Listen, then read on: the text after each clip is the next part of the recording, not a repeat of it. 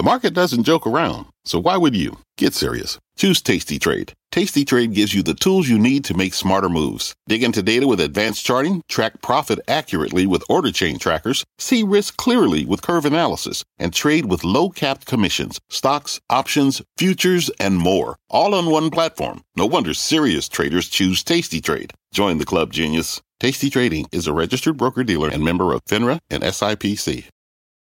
How do you top Santa? Well, stocks mixed in this shortened trading session, but the major averages locking in their fourth straight week of gains. This is the longest weekly winning streak for the S&P and NASDAQ since June. That's the scorecard on Wall Street, but the action is just getting started. Welcome to a special edition of Closing Bell Overtime. I am Morgan Brennan. John Fort is off today. Ahead on today's show, Apple dipping in this shortened session after a report said iPhone sales dropped during China's recent Singles Day event.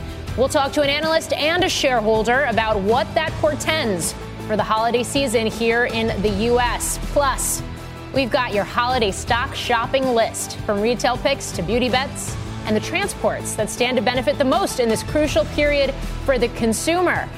Let's begin with the market, though, as we wrap up yet another winning week. Healthcare staples and communication services leading the gains this week for the S&P, while utilities and energy lagged. Joining us now is Barry Knapp of Ironsides Macroeconomics and David Bahnsen of the Bahnsen Group. Good afternoon to you both. I will start, David, with you and the fact that we have seen this recent rally. Does it continue? Well, my view is always the same, that anybody trying to predict what will happen in the next day, week, or even month probably shouldn't be listened to. And since I want people to listen to me, I'll avoid trying to speculate. It's a coin flip. The idea of a Santa Claus rally, of some big move up near the end of the year, that's exactly what has just happened. And to get forward momentum from here without another earnings season and without any particular fundamental news to drive it, I guess the bond yields could go lower, in which case you may get more multiple expansion. But people just have to understand that that's really what's driving the market right now, is nothing more than the inverse of bond yields, just getting a little bit more boost in valuation to what's already a pretty expensive market. So stocks continue to take their cue from bonds. And of course, we know the Santa Claus rally actually covers the last 5 trading days of the year, the first 2 trading days of January. But overall, seasonally, this is historically a strong time for stocks. November to January, it's the year's best consecutive 3-month span, historically speaking. Barry, whether it's this year or perhaps more importantly, looking to 2024, where do we go from here? And I ask that knowing that you do believe that stocks are going to struggle early next year. Correct. At the expense of David now suggesting that people shouldn't listen to me, I am going to try and put a little more, details around this. The favorable seasonality and the rally that we've had is a consequence of what I've been describing as a Fed policy put. When 10-year treasuries went to 5%, that tightening of financial conditions really got the Fed to stop the rate hikes and essentially confirm, although they're still threatening it, that they've now are into a full-on pause. To get to an actual policy pivot, there's 3 different ways to think about things that could happen to get them to actually cut rates in the first half of the year. And I think they do need to cut rates in the first half of the year. We all know the household sector is pretty insensitive to rate hikes because of terming out mortgage rates. Large non-financial corporates are similar, but the banking system, small banks in particular, small businesses, real estate, particularly multifamily real estate, and even the banking system being able to fund the federal government, these are points of vulnerability that require a normally shaped yield curve. So assuming that the Fed will do what I think they'll do, which is to start to cut rates in the first half of the year, you have to think about, well, what's likely to cause that? Sure, inflation could continue to go lower, but they have a 2.6% forecast for the end of next year. To me, that might even be a little low. I don't think we're going to get that much more disinflation so that the Fed can cut because they can, not because they have to. The most likely cause for them to actually start cutting rates is the unemployment rate to go through 4%. I think that's likely. I think the labor market is weaker than the headline payroll gains indicate. But it's hard to imagine that happens, the unemployment rate goes up, and we don't get concerned about the earnings David was talking about. Okay. So that's the transition in the beginning of the year that I think is going to be pretty bumpy. Yeah, David, it does raise the question, when does bad news actually become bad news for the market? And I asked that in a week where it's been really rough for crude oil. And yeah, energy stocks squeaked out a gain, albeit barely this week, but it raises concerns about the macroeconomic picture. That's right. When oil prices are very volatile around geopolitical issues, it's harder for macroeconomic concerns to factor in. But when they weaken because of eroding demand, that can be a leading indicator to something more macroeconomic. I think that the earnings picture of the last couple quarters were very clear, that earnings probably troughed 6-9 months ago, and the decline was about 4 or 5%. From the peak. That wasn't that bad. And right now, margins are very healthy. We're going to go into the first quarter looking at fourth quarter earnings, and I think it'll be more of the same. So ultimately, your point is a good one. Will bad news actually become bad? Because right now, people have liked any data point that indicates the Fed may be pausing or weakening. The main reason, by the way, for the Fed to begin cutting is because there's no reason to be this tight. Okay. That they got way too tight for no reason. Inflation is at a 2 handle right now, if it weren't for the ridiculous shelter lag that everybody knows. The shelter is not up 8% year over year. And so real headline inflation is a 2 handle now. And I also want to remind people we're going into an election year. And that is a good reminder, because we know there's some very specific patterns that tend to play out in election years. Gentlemen, thanks for kicking off the top of the hour with me, David and Barry. Just taking a look, the NASDAQ finishing the day fractionally lower. The S&P basically flat, 45.59, and the Dow finishing up 0.33%. But let's turn now to semiconductors. NVIDIA pulling back after a report said the company was delaying the launch of new China-focused AI chips. Christina Partsinevelos is here on set. She joins me with the details. Yeah, well, so NVIDIA has been working on this workaround AI-compliant chip destined for China for quite some time, and these chips were rumored to be launched on November 16th. Clearly, we're past that date, and Reuters today is saying those chips are delayed until Q1 of next year. Shares dropped about 2% this morning. Coming back, they closed, still close to 2%, but it shouldn't come as a surprise. And the reason why I say that is just on Wednesday, I reported that NVIDIA management had warned that these U.S.-compliant chips for China would be coming in the next few months, and they said that on the earnings call. NVIDIA's CFO Colette Kress saying, quote, "These products, they may become available in the next coming months. However, we don't expect their contribution to be material or meaningful as a percentage of the revenue in Q4. That was said Tuesday night. Investors sold off shares earlier this week on concerns that NVIDIA wouldn't be able to keep up this pace of growth without a huge customer like China. And Wedbush's Matt Bryson writing today that it's not impactful in the near term if there's delays, but over the intermediate term, China delays could be meaningful when figuring out when or if there is a peak in revenue for NVIDIA. And we do know China is still such a big market in terms of revenue for NVIDIA. I love that you put some context around this. One of the other things that came out of that earnings call, though, was the fact that they're going to see lower sales this current quarter in China, but they're going to make that up elsewhere. Any kind of context around what that elsewhere looks like or where it is? Well, the assumption is that there's so much demand for their GPU chips, which we know the backlog is anywhere between 29 to 36 weeks, some even a year longer. So they weren't specific in saying, hey, it's the United States. Hey, it's going to be Europe. It's just overall a lot of these companies, including hyperscalers, that are trying to get their hands on it.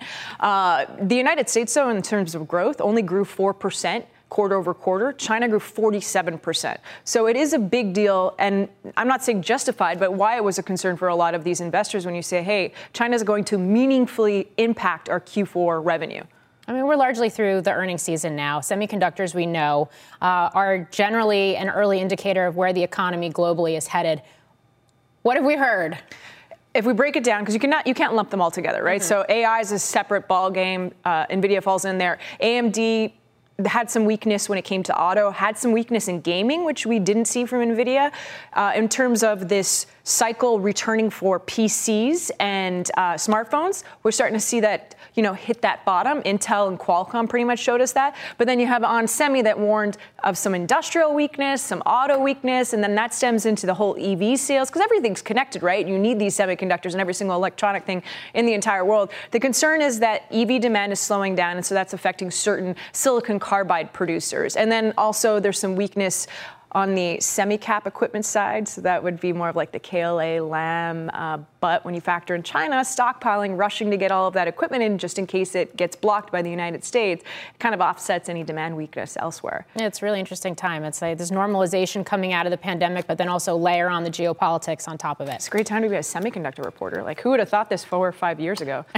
Not me, that's for sure. Christina, thank you. Thanks. When we come back, it's retail's biggest day of the year. We'll discuss the names that stand to benefit the most today and throughout this holiday season. And speaking of retail, 1 in 4 Americans say they are still paying off their holiday debt from last year. That's according to a new survey from Wallet Hub. Overtime is back in 2. What does it mean to be rich? Maybe it's less about reaching a magic number and more about discovering the magic in life. At Edward Jones, our dedicated financial advisors are the people you can count on for financial strategies that help support a life you love. Because the key to being rich is knowing what counts. Learn more about our comprehensive approach to planning at edwardjones.com/findyourrich. Edward Jones, member SIPC. From a flat tire in the city to a dead battery on a distant drive, AAA is partnering with T-Mobile for Business to accelerate response times and get more drivers back on the road fast. Our nationwide connectivity powers location telematics, so AAA's fleet can find stranded drivers quickly while being fully equipped with the in-vehicle tools to have answers when they get there. This is elevating the member experience. This is AAA with T-Mobile for Business. Take your business further at T-Mobile.com/now. Welcome back. It is the busiest day of the year for retail. This holiday shopping officially kicking off today with Black Friday.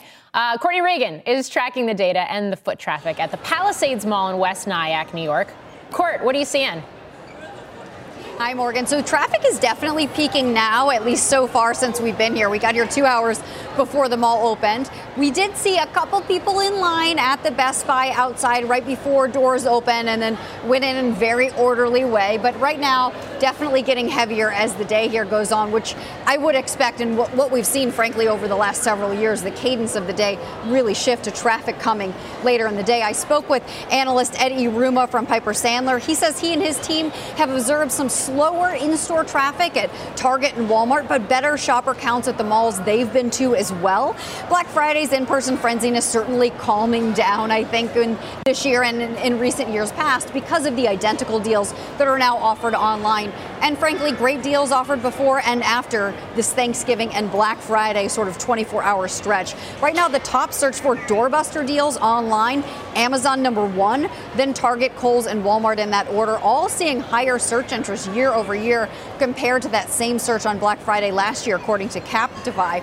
Cashback company Rakuten, they're seeing a 4% increase in overall trips today online. That is slowing a little over the last couple hours, but also possibly because most of their business is done online. And we're seeing in-store traffic sort of pick up here. Rakuten says health and beauty retailers are seeing the biggest trip boost, followed by travel and then department stores. And here's a live look at retail traffic for Shopify merchants around the world. Even though we look at this largely as a U.S. holiday, others certainly are shopping for the holidays around the world here. The average U.S. order, $119 and change on Thanksgiving Day, at least in the U.S., slightly lower for that global average. Now, Adobe predicts that online sales will grow by 5.7% today over last Black Friday to $9.6 billion, Morgan. But we know this is a really important 5-day stretch for retailers between Thanksgiving and Cyber Monday. Shoppers are expected to spend a little more than $130 billion in store and online. Back over to you. I mean, it's still a very big number, Court.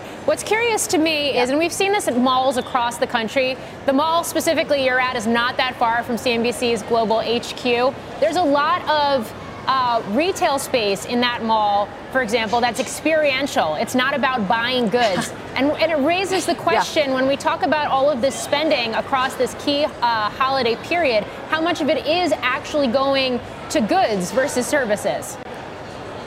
Absolutely. Such a good point, Morgan. You can't see it on camera, but I'm literally watching people climb on this obstacle course that is like levels high in the middle of the mall. There's axe throwing, there's gun shooting here, there's an ice skating rink, there's a Dave & Buster's, there's all sorts of experiential things here at this mall. And on a day when children are off school and families are together, that is a big reason why you see people come to the mall. They do say that deals are the number one reason, but tradition is number two. And I'm seeing a lot of folks walking around. Not all of them have bags, some of them do. And so at least the retailers are potentially getting some overflow foot traffic from those that might not have initially come with that intention, but might see a deal too good to pass up. All right, Courtney Reagan, thank you.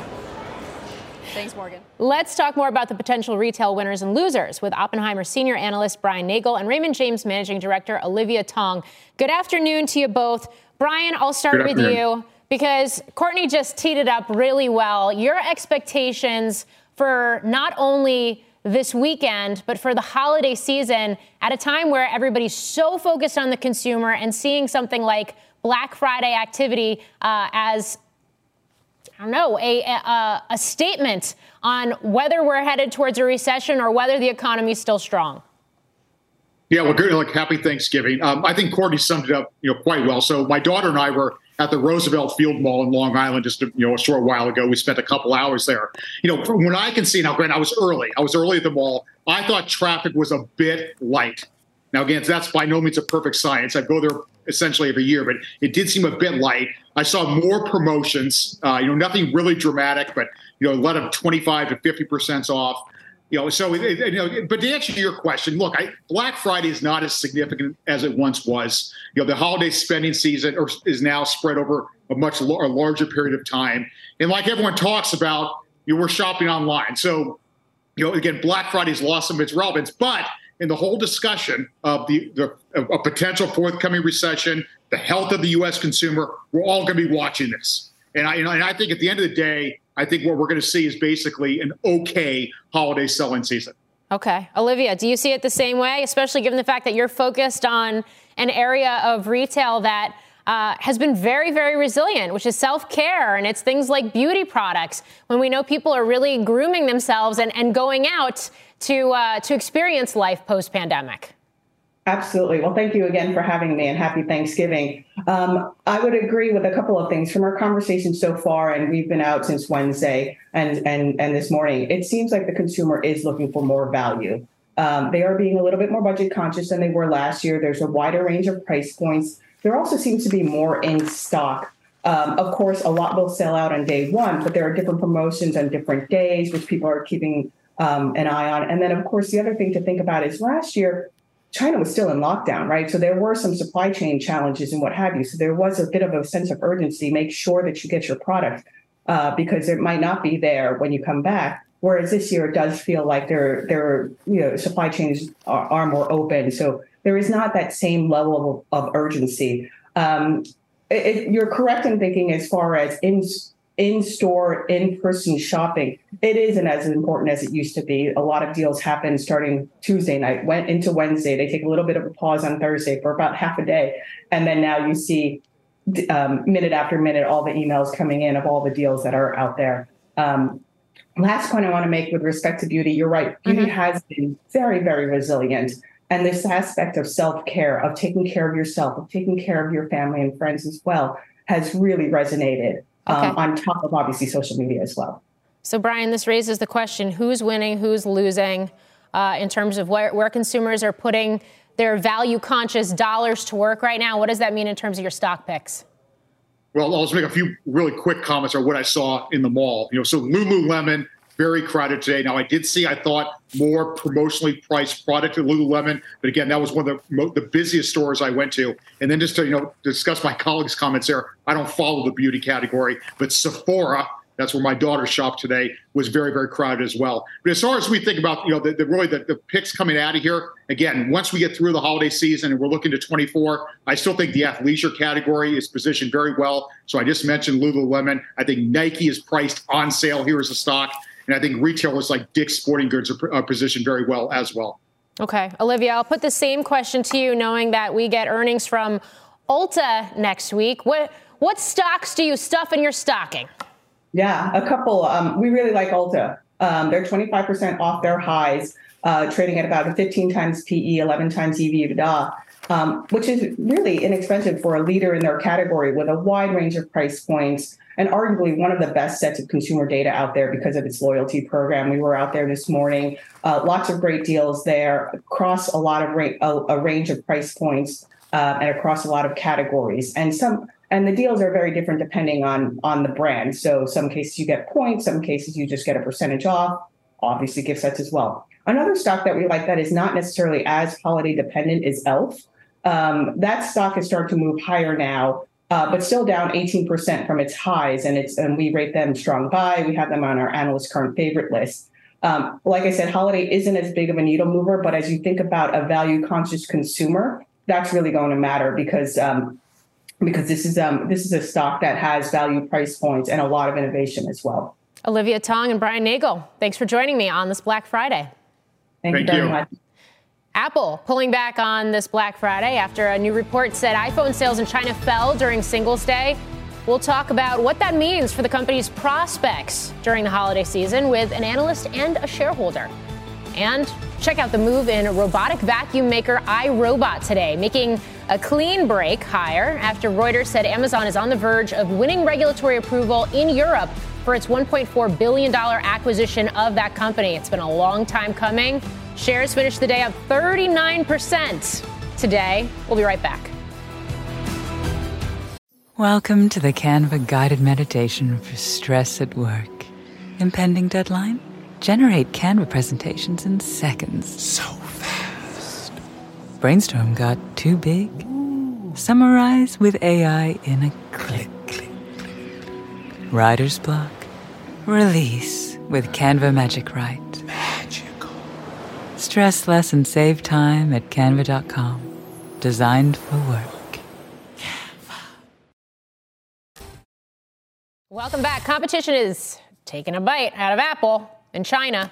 Smartphone sales for the company fell 4% during China's Singles' Day event, according to new data from Counterpoint Research. Meanwhile, Huawei sales were up 66%. Could this be a sign of a ho-hum holiday season for Apple? Well, joining us is analyst Amit Daryanani from Evercore ISI. Amit, it's great to have you back on, and I'm going to start right there. How much should we read into data from a third-party resource about China's Singles' Day event? Listen, it's a data point that certainly should be looked at, and I would say that the biggest worry on Apple stock from an investor base right now is what happens in China, especially with Huawei starting to do incrementally better, right? So I do think this is relevant to focus on. The one thing I would say is Huawei did have extremely aggressive promotions through the Singles' Day in China. They're offering their version of AirPods for free with the 860 purchases, for example. Apple did not have any incremental aggressive discounting or promotions going on. So I wonder if that was an element at play as well. But certainly with Huawei having a product in market in China, there's some debate on what percent of the 35 million iPhone units, if you may, that Apple captured in China over the pandemic will start to reverse back to Huawei. So I do think there's a bit of a concern there. Certainly worth monitoring, but I do think the promotional activity by Huawei was a lot higher on Singles' Day than by Apple. And of course, the competitive landscape is very different in the U.S. with Apple versus in China. We don't have this device from Huawei to contend with here. But how much, especially if Apple wasn't necessarily as promotional as its competitors, how much is that a harbinger of potential demand and activity we'll see for the company here this holiday season? Yeah. So if you look at the U.S., right, I mean, actually, one thing I should say, and this is true across iPhone sales, ASPs, we think, with the iPhone 15 cycle versus 14, should be up about 3 points. So you do have a nice little ASP bump as you go forward. And to your point, in the U.S., I mean, demand is held up from what we can see, stable to maybe slightly better versus iPhone 14 cycle. So call it flat to up modestly, up low single-digit units in North America. And ASP is doing a little bit better than that, right? So 5-6% revenue growth for Apple in iPhones in North America. And to your point, if you look at the promotional activity through Black Friday, I think the best deals on Apple right now are really on the last gen phones, iPhone 14s. iPhone 15 seem to be holding up really, really well in price. And there's no real discounting across the different continents on the phone right now. Okay. So what does this mean in terms of buying the stock right now? Is it still a buy, or do you wait for a more meaningful pullback? I feel there's way too many people waiting on the sidelines for Apple to pull back for the last 3 years now. So I'm not sure if I would kind of sit and wait for that. My gut on Apple would be this, which is, listen, it's not about iPhone units as much as it used to be anymore. iPhone units will grow 2, 3, 4% maybe. It's really about how well can services do, which are going up double digits, mid-teens right now. How well can wearables penetration do? And gross margins keep going up, right? Our take is, listen, it's a 750 plus EPS story. This should be treated like a consumer staple stock, which means in the 30 times PE zone is fair, and the stock should work into the 210, 220 kind of price points. So at 190, we think it's a very attractive name to own over the long run for investors. Okay. Now, if I go a little more broad with you here, for the sake of the holiday season, the fact that we are focused on where consumers are putting money to work right now, you do cover a number of names that are very involved in, for example, the PC market. Expectations for electronics, can we say that we have seen a bottom and signs of stabilization after the huge pull forward during the pandemic? On PCs, I would say yes, you have, right? I almost want to say PCs might be following, FIFO from an accounting perspective, right? They were first into the correction of the post-pandemic, and they should be the ones that are first out. Channel inventory, the best we can see in PCs is fairly at the lower end of the ranges. So I do think, as you think about PC units, right, they used to be at 250 million units pre-pandemic. They went to 350 at the peak of the pandemic, and then you're back to 250. Our take, PCs will start to recover over the next 6 to 12 months. Consumers will obviously lead the way right now. But in the next 6-9 months, we think as Microsoft will end of life Windows 10, you should get a nice little enterprise upgrade cycle. I do think names like Dell, names like HP will benefit from a slow and steady PC recovery over the next 12 months. Okay, and we get results from Dell next week. Amit Daryanani, thanks for joining me. Thank you. It's time now for a CNBC News Update with Contessa Brewer. Hi, Contessa. Hi, Morgan. 24 hostages held by Hamas are now free, including 13 Israelis and Thai citizens. And according to Israeli officials, 39 Palestinian women and teenagers were also released as part of the ceasefire deal. A senior administration official tells NBC News no Americans are expected to be released today. And that includes a little girl who turns 4 today. Amazon workers at multiple locations across Europe walked off the job protesting the company's work practices. Organizers say the strikes and the protests are part of a campaign called Make Amazon Pay. They'll take place in more than 30 countries from Black Friday until Monday. And the largest iceberg in the world is now on the move. The Antarctic iceberg is nearly 1,500 square miles. That's roughly 3 times the size of New York City. According to scientists, it broke free after being stuck on the seafloor for more than 30 years. Got to get out of the way of that. And also, Morgan, just saying, our mother really needs to stop dressing us alike. We're too old for this. Which just means we both have really great taste. Contessa Brewer, thank you. We do.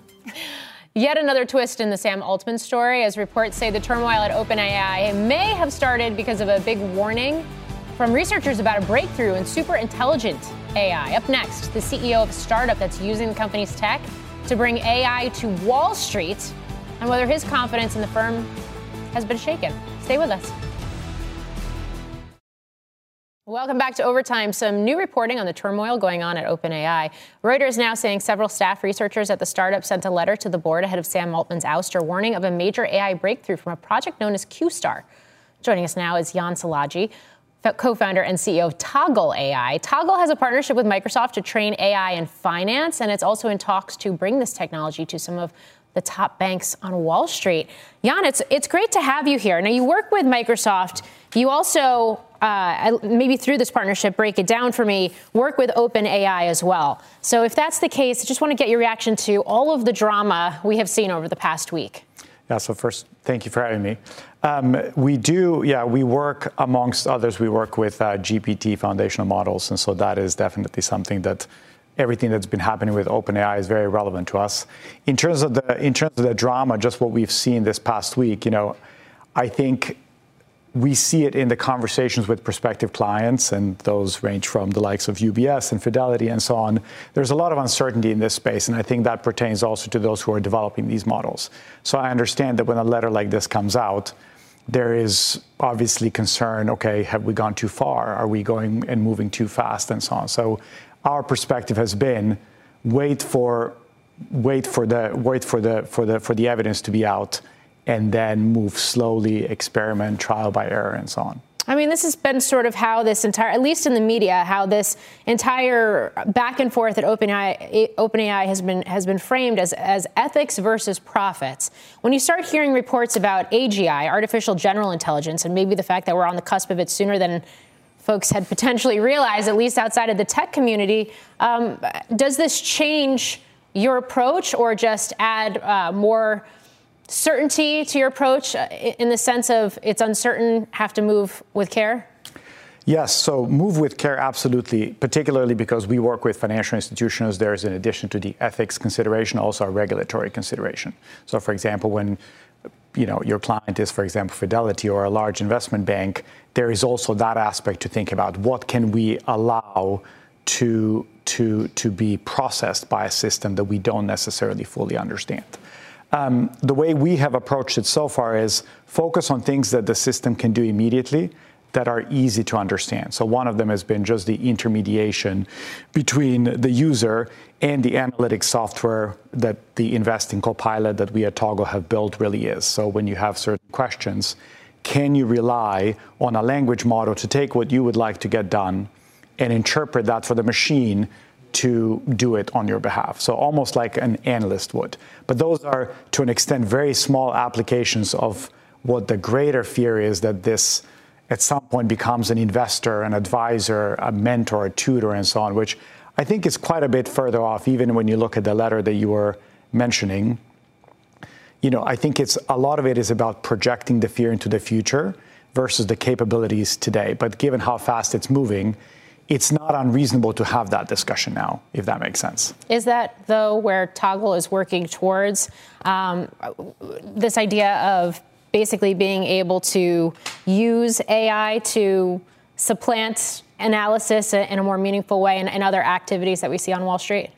I think ultimately the hope is that we can increasingly get in that direction. I think there's obviously a lot of ambivalence about it, particularly by those who are currently doing those jobs.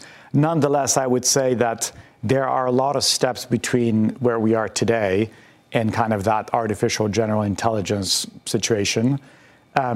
The fear is that we will be unable to control it once it reaches that state, right? So if machines become so good that they start to surpass us in the ability to think creatively and so on, is that going to be too late to have this discussion because we'll have moved past the point where we can do much about this?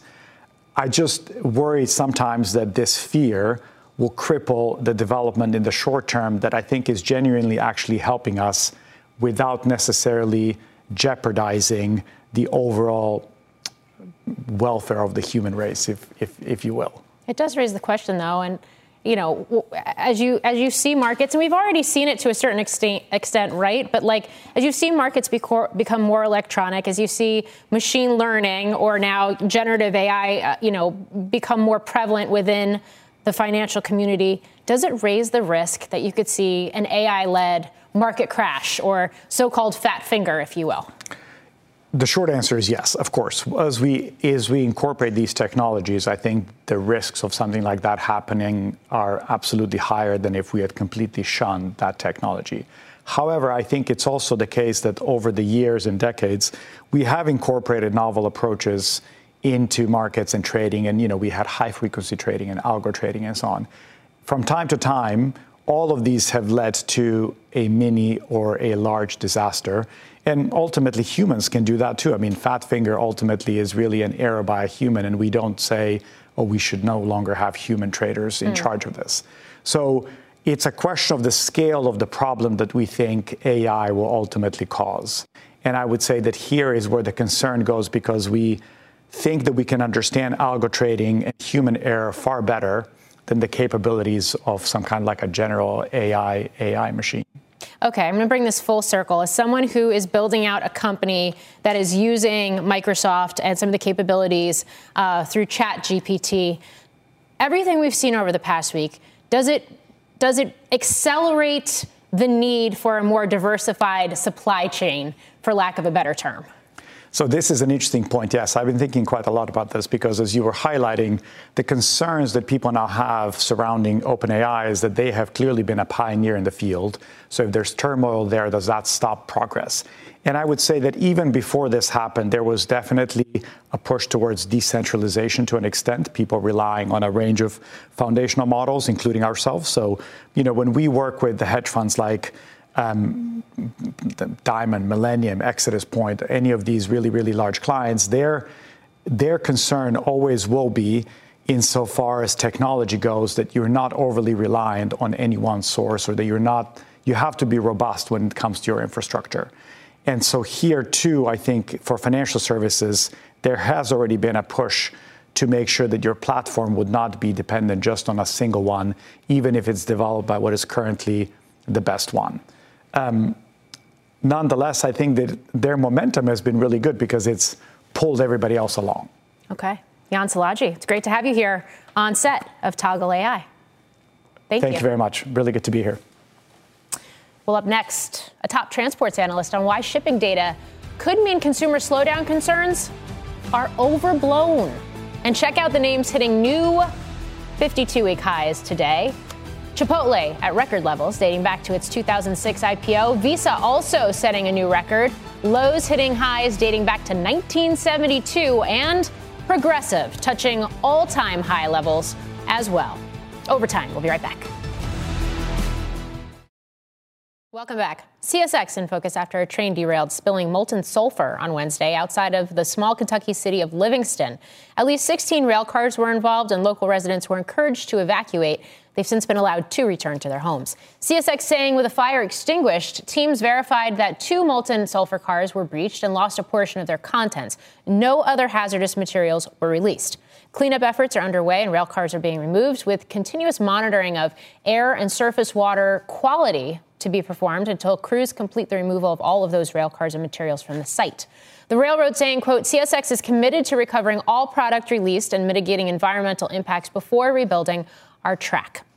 Shares of CSX finished the day up slightly, about 0.25%, but it comes in a year where rail safety has been under heightened regulatory scrutiny after a high-profile Norfolk Southern derailment in Ohio that happened earlier this year.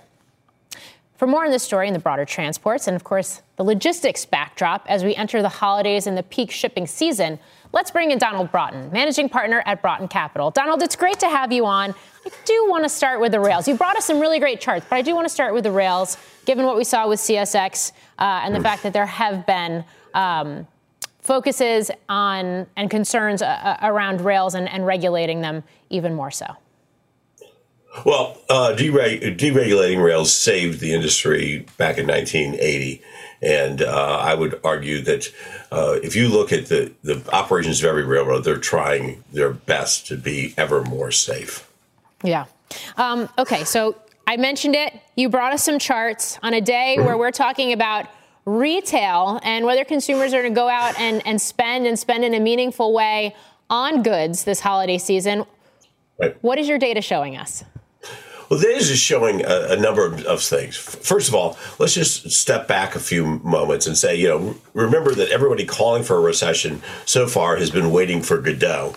And we've really gotten to the sequel. The sequel of waiting for Godot is, guess what? They're still waiting for Godot. But if you look at the data, what the data says is that we've over tripled what we're spending on domestic manufacturing facilities. So we're doing everything from gas liquefaction plants so that we can replace Russia as a supplier of BTUs for Europe, to taking the semiconductors that we design and building them here. It's all coming onshore, and that's leading to some confusion in the freight flows, undoubtedly. Yeah, and of course we did just put up a chart that shows private manufacturing construction spending really going almost parabolic here in the last couple of years, as we've continued to see, to your point, the spending, the fiscal spending and the policy that supports that. Right. Onshoring is literally becoming a tidal wave. So that changes things. But what it does over the long term is it means there's more tonnage here. Because if you import a car, is the example I always use, if you import a car, you're moving it from the port to the dealership. You just get one freight move. But if you're making the car, all that's raw materials, its componentry here, you're moving metallurgical coal and iron ore from the mines to the steel plant, steel from the steel plant to the parts plant, parts from the part plant to the assembly plant, and then finally to the dealership. You get a multiplication of domestic ton piles. So that's one of the factors that's happening. The other factor that's happening is that the economy is continuing to grow, despite all those that are waiting for the recession. It's still growing. And if you look at, one of our favorite things to look at is per capita consumer disposable income. Now, if it continues to grow, and it's been growing every single month this year at 6.5% to 8.6%, then they're going to continue to spend. And so far this year, they've spent mostly on experiences. There was a record number of U.S. tourists in Italy this summer. Okay, fine, that makes sense, especially with the relationship to the dollar to the euro. But eventually, if you get back from Costa Rica, you don't go to Costa Rica again the next month. At some point, you begin to spend on goods. And if you look at right now, inventory sales ratios are very low. Container flow, after being import container flow of goods to buy at stores, while being disappointing through the first 6 months, has actually really started to pick up in the last couple of months. Okay. It's going to be interesting to see how that plays out when we know we've had a year of inventory destocking for the retailers. Donald Broughton, it's great to have you. Great to be here. And we'll keep our eyes on UPS and FedEx as well for the holiday season. Those parcel carriers always tend to be a big focus. If you're not hitting the mall today, there's a good chance you're turning to social media for your holiday shopping. We'll find out why that could be a huge win for Amazon next. And check out Bitcoin, hitting new highs for the year today, at one point topping $38,000. We'll be right back. Well, in case you're just tuning in, this could be the biggest holiday shopping season ever, but for social media companies. And Amazon could get a lot of credit for it. Julia Boorstin has those details. Hi, Julia. Hi, Morgan. Well, social media advertising is projected to drive 10 times more online shopping visits this holiday season than traditional marketing. That's according to insider intelligence. And it's thanks not just to influencers and AI-targeted ads, but also to Amazon. Amazon is now partnered with Pinterest, Meta, and Snap, so shoppers can buy directly from Amazon ads within those apps by logging into your Amazon Prime account. Now, Amazon is tapping into the fact that this year, nearly half of Gen Z say they plan to shop on platforms like TikTok or Instagram. That's according to a Shopify Gallup poll. Citi writing that this Amazon partnership will, quote, help Meta to, quote, better analyze which products, creative, and ad units generate the most clicks, creating more personalized ad experiences. Now, Meta is also offering other advertisers its new AI tools to optimize ad buying and ad targeting, while it's also testing some new generative AI tools, which it can roll out next year. Now, meanwhile, we have to point out that TikTok is taking a totally different approach. It launched TikTok Shop back in September with 200,000 merchants selling directly on the platform. So while Meta is focused on ads and partnering with Amazon and the like for selling, TikTok wants to own its own e-commerce shop in competition with Amazon. Morgan? I mean, it's really fascinating. You got to wonder what the Pinterests of the world and also X, as that looks to become its own one-stop shop, how all of this is going to continue to evolve. But while we're on the topic of Amazon, Julia, I did need to get your thoughts on this first ever Black Friday football game that's going to stream on Prime Video. The way I've seen this discussed is content to commerce, a push to convert Prime Video viewers to advertising and, of course, the retail businesses on Amazon. How groundbreaking is this, or does it really fit into the conversation we're having right now already? I think this is all part of the evolution and really the part of the strategy that Amazon has set out here. What's so interesting about this game is they're going to have scannable with your QR code in your phone. You'll be able to scan the game on your TV if you can cast it onto your TV and then buy directly from that. So they really want to make it very easy to buy things. Amazon is all about removing the friction, making sure they don't slow down anyone in that process of purchasing things. And the game is a perfect way to do that. Black Friday, we joke that Black Friday is like the Super Bowl for Amazon. So now they're actually bringing the football onto their platform as well. So it should be a win-win for Amazon as well as the NFL. All right, Julia Boorstin, thanks. Novo Nordisk is taking a big step to increase production of weight loss drugs Ozempic and Wegovy and moving into a new market. We've got those details on the other side of this break. Welcome back to Overtime. Novo Nordisk hired today after a big investment to increase production of its popular weight loss drugs in France and the launch of Wegovy in Japan, the drug's first foray into Asia. Let's bring in Angelica Peoples, who's here on set for more.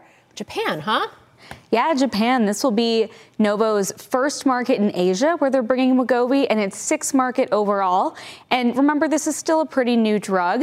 And it's interesting they chose Japan because only about 4.5% of adults have obesity there, and that compares to about 42% here in the U.S. But it could give them an opportunity to expand into a new market while the supplies are still pretty tight worldwide. Okay. So then in terms of this announcement, we know the supply-demand picture, to your point, has been very lopsided. How quickly can they bring more supply online? Yeah, it's really challenging because this does not change overnight. They're investing about $2.3 billion in expanding a facility in France, but that facility won't be up and running until about 2026 or 2028. And I was speaking to Eli Lilly last week about their own investment in Germany, and they were saying that it takes about 4 years to get these facilities up and running. So it's going to be more of a long-term build here. Okay, Angelica Peoples, thanks for joining me here on set. Mixed picture for stocks today. Next week, we get Fed speak, we get Beige Book, PCE inflation, ISM manufacturing, and more tech and retail earnings. That's going to do it for us here at Overtime. We'll see you Monday. This podcast is supported by FedEx. Dear small and medium businesses, no one wants happy customers more than you do. That's why FedEx offers you picture proof of delivery, packageless and paperless returns, as well as weekend home delivery to 98% of the U.S. on Saturday and 50% on Sunday. See the FedEx service guide for delivery information. FedEx Ground service is also faster to more locations than UPS Ground. See what FedEx can do for your business. Absolutely, positively FedEx.